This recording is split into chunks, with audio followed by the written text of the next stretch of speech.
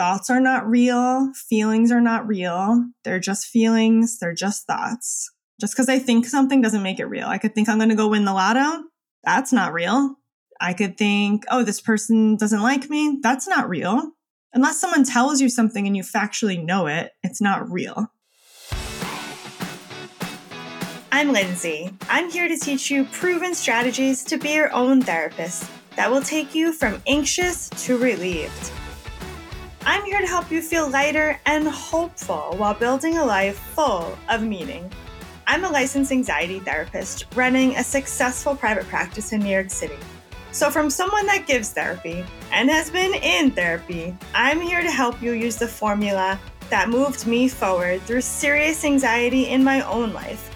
So follow along as I share what works and what doesn't. This is Unlock Your Therapy. Hello, and welcome to session number 11 of Unlock Your Therapy podcast. I'm Lindsay Huttner. I'm an anxiety therapist and coach here to share information on how to help yourself through anxiety in your life and to share a bit about my own journey along the way. So on this week's podcast, we have highs and lows where I share what's going well in my life, what's not going as well, hopefully to help people relate and feel like they're not alone in life right now. And then we have anxiety, where we spill the tea on a hot topic in mental health. Then we go into skill of the week, where I teach you something that you can learn from, get more information behind, a technique, a tool, a strategy, a new perspective. And then that slides right into action item of the week, where you can get a skill to take with you and practice this week.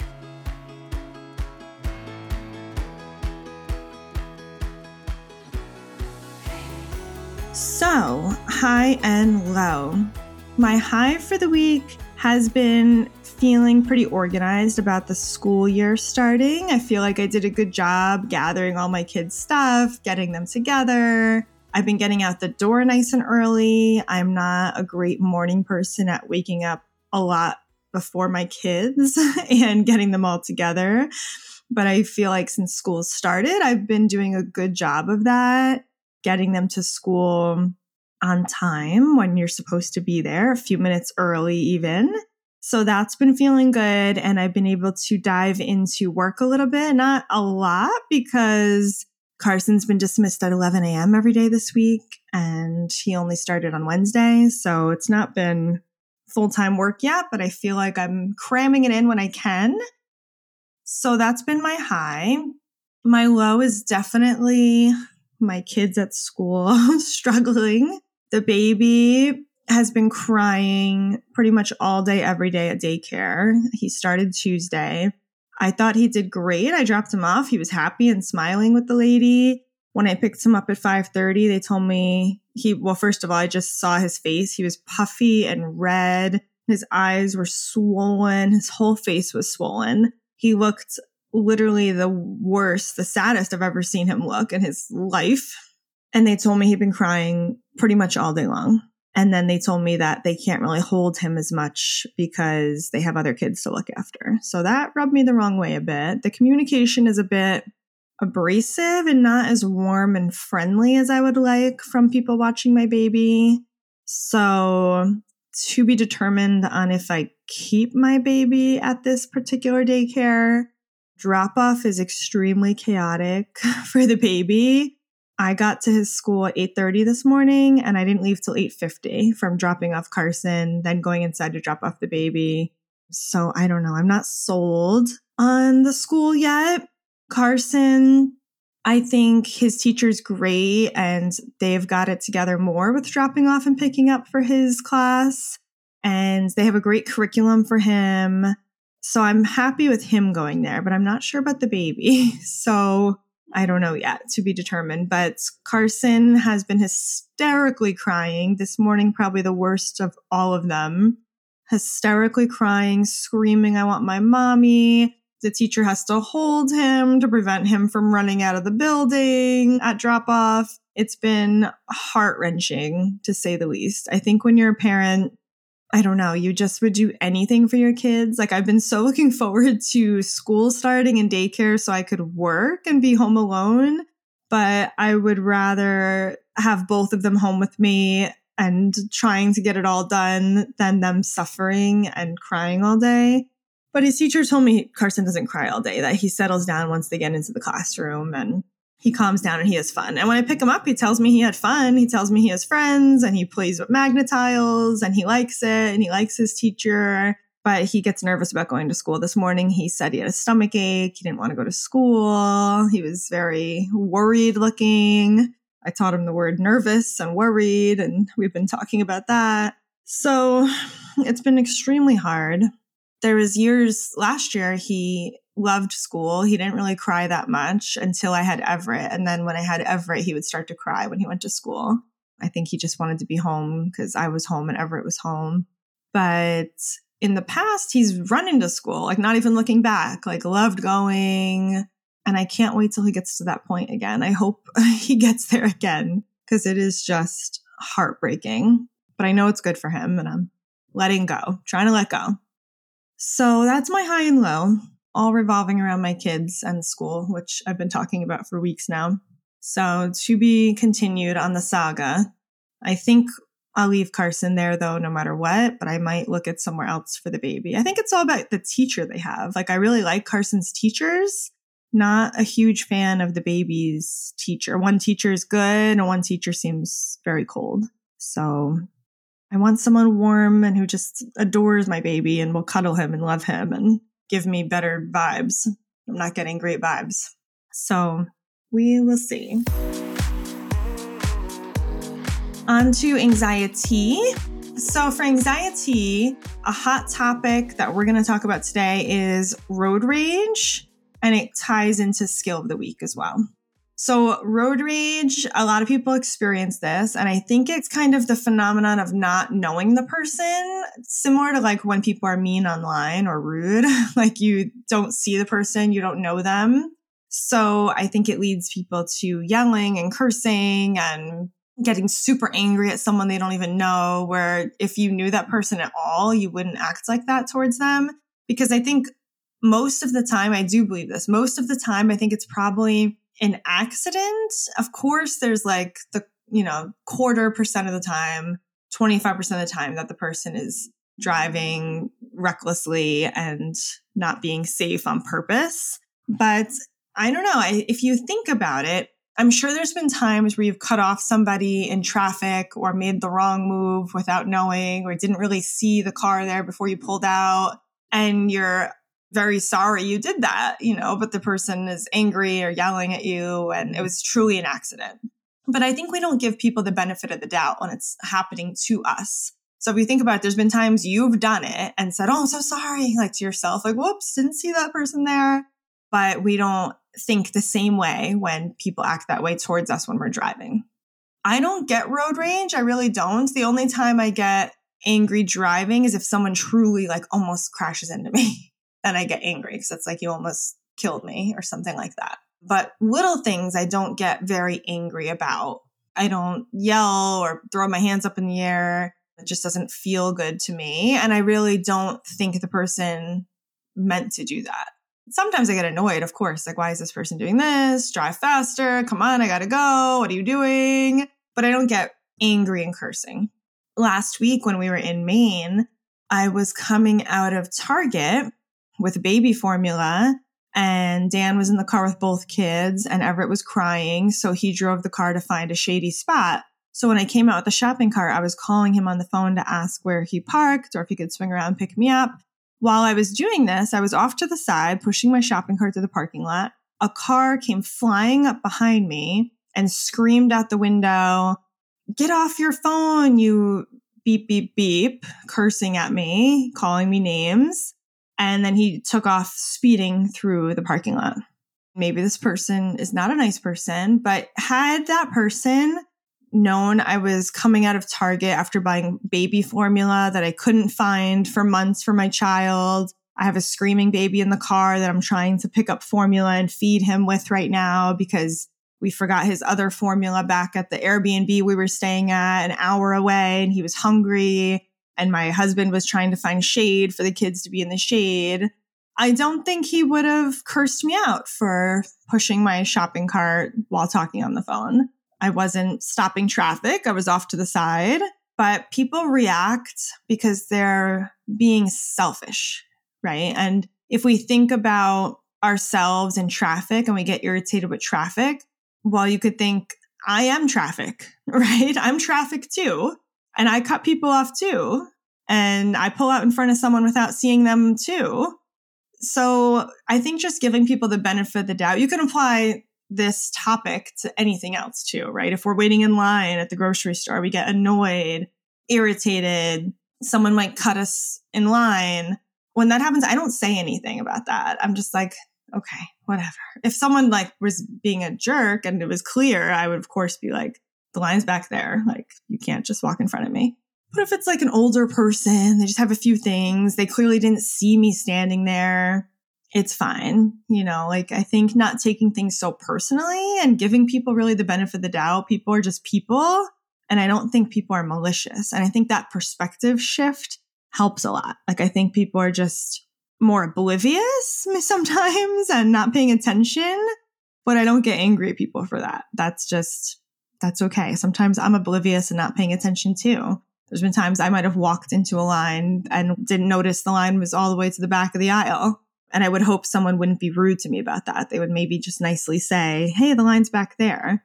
When you're mean to people, they carry that around with them throughout the day. I know for me, if that guy screaming at me and cursing at me, it upset me for about an hour. I was like, I can't believe that happened to me. I can't believe someone said that to me. So the same is true for us. I wouldn't treat someone that way, even if they were in my way while I was driving or whatever, because we're going to send people out into the world having a bad day.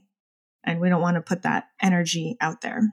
So, maybe it doesn't apply to road rage for you, but it could be waiting in line at the store or anything. We just get irritated about the existence of other people and their behaviors out in public, and just giving people the benefit of the doubt.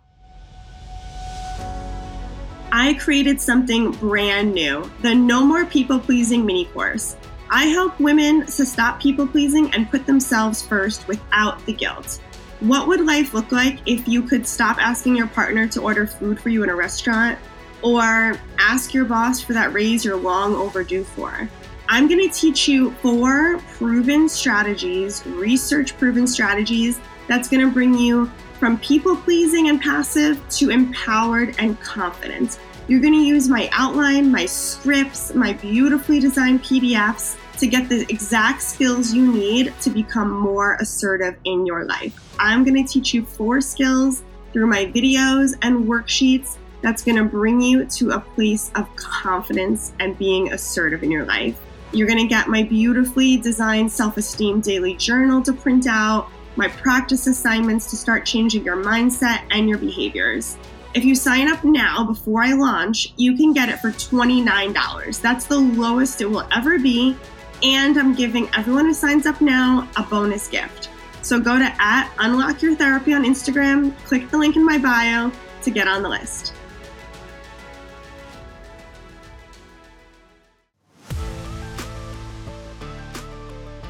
So skill of the week is all about sticking to the facts when it comes to what happened and not just using emotion. So for example, right, if I give the example of road rage, a car cuts me off and someone says, oh, what happened? If I were to rely just on emotion, I would say, oh, this jerk cut me off. I can't believe he did this. He almost made me crash. I had to slam on my brakes. I'm so angry. They don't know how to drive, right? That would be pure emotion.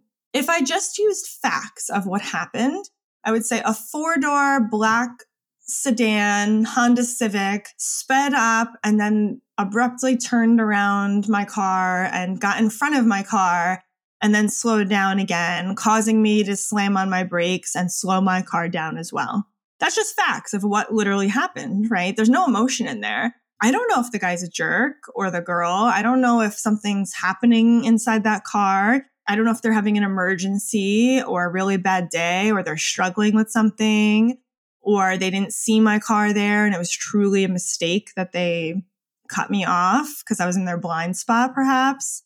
So when we just stick to facts, it takes the emotion out of it, and then it can help us feel differently because we're using a different perspective.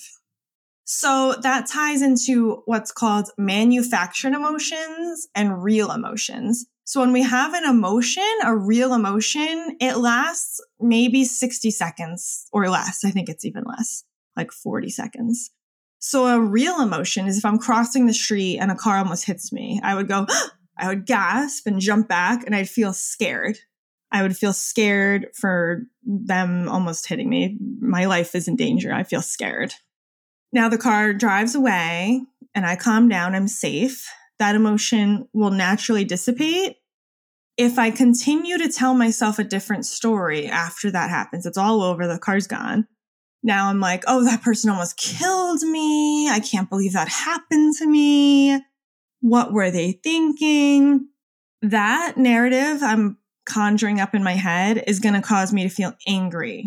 And that I'm making up in my head, that I'm manufacturing that emotion. That's not a real emotion I'm having in the moment. A real emotion is just when you're responding to something in real time.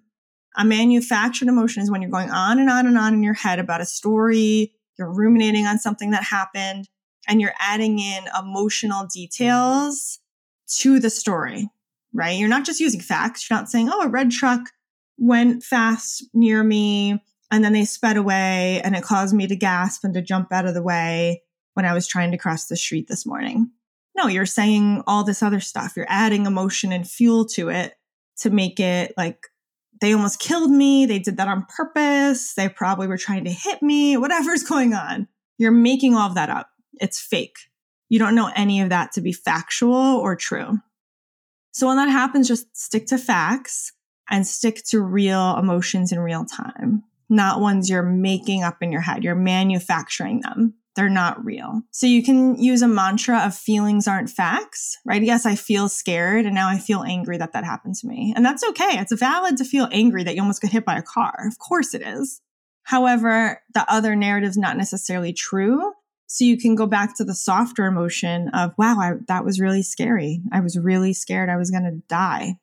That's a softer emotion and a harder place to stay. The brain protects you by saying, oh, I'm so angry. What a jerk. I can't believe they did this to me. You're placing all of that emotion onto them instead of just sitting with your own emotion. I was really scared. I almost died this morning. That was scary. Wow.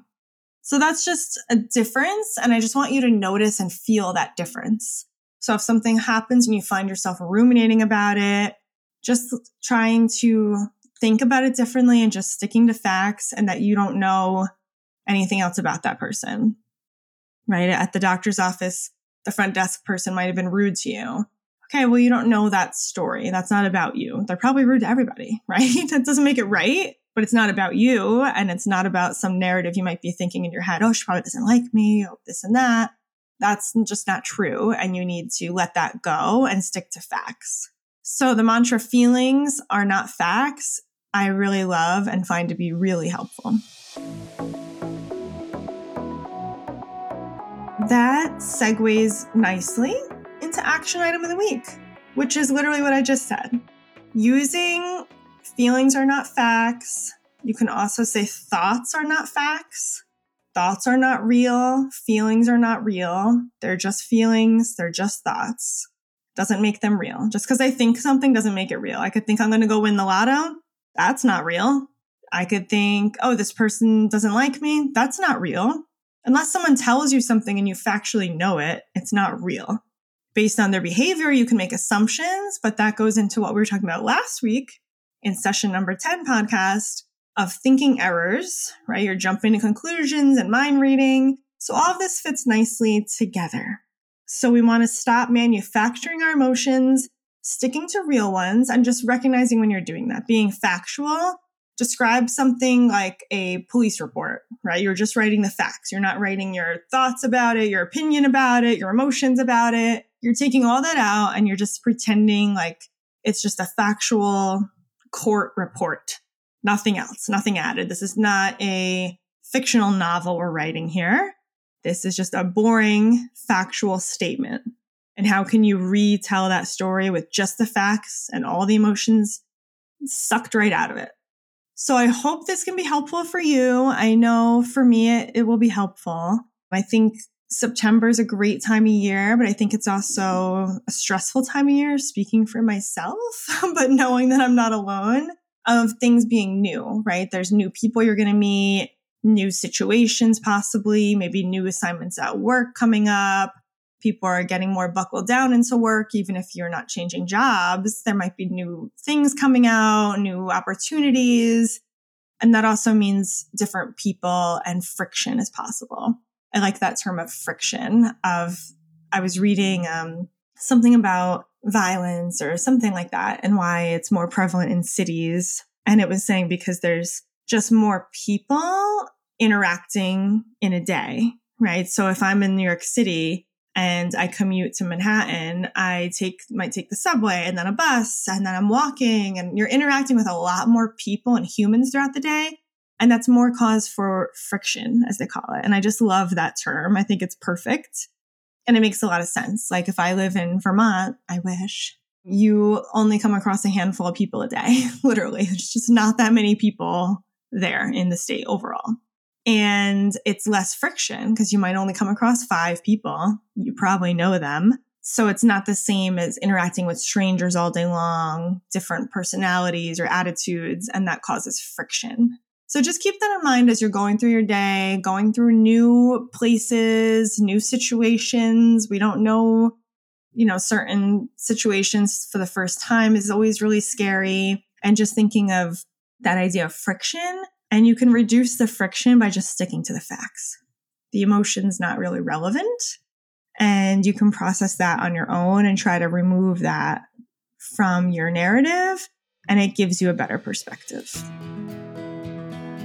I hope all this is helpful. And that's all I got for today. I have to now run back and pick up my children, who I hope had an okay day. I don't know. So wish me luck.